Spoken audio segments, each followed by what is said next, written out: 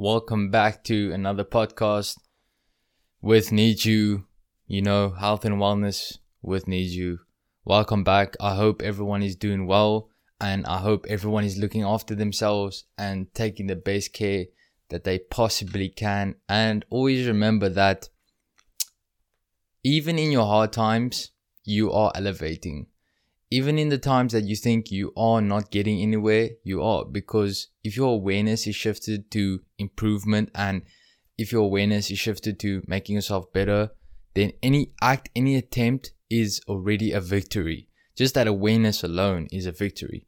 So today, what I want to talk about is consistency will yield large results and how consistency beats motivation.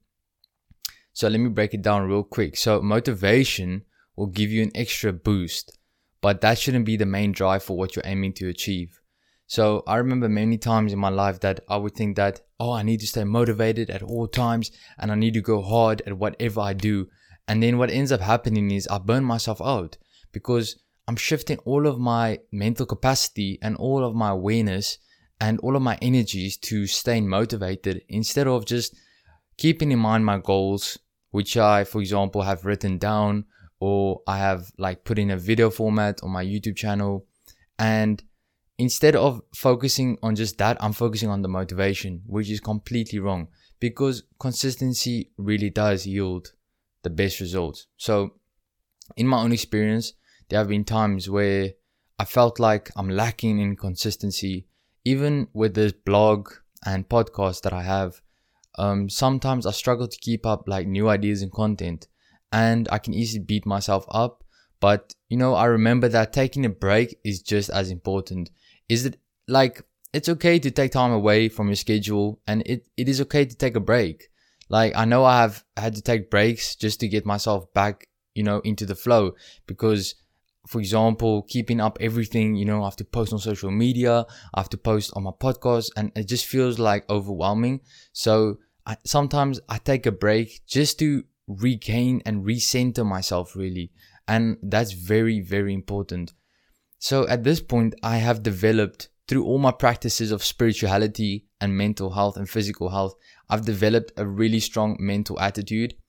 And the most important thing that I've discovered is that I should be creating something that I can sustain.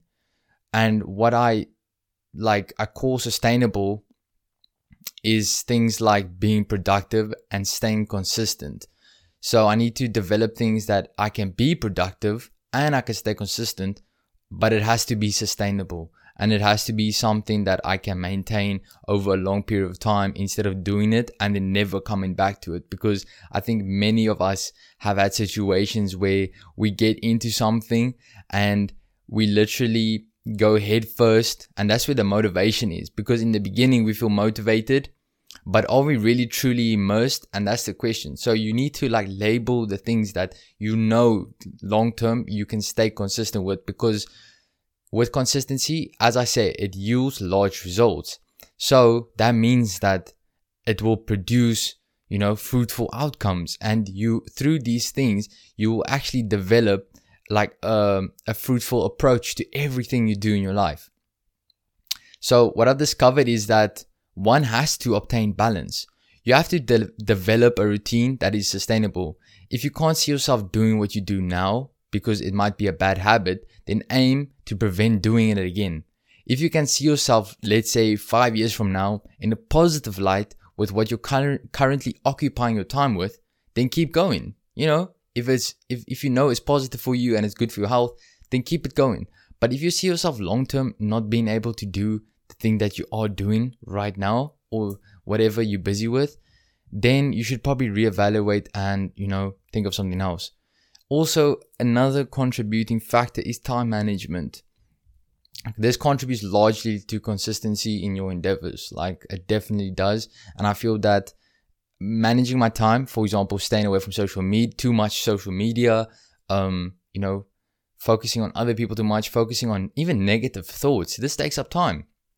So the best thing that I can recommend is developing also proper time management and managing your time and distinguishing from what's important, what has to be done, and what can wait to a later stage. How I see this, self-care always comes first. For me, I am the priority.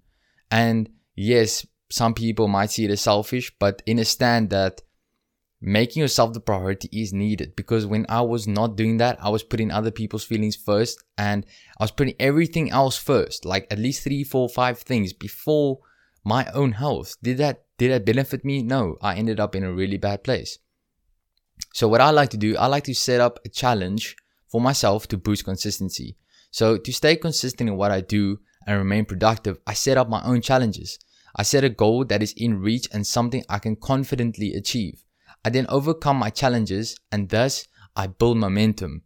Even though life has its own trials and tribulations, fulfilling objectives which are fully in your control adds to the confidence to handle those which are out of your control.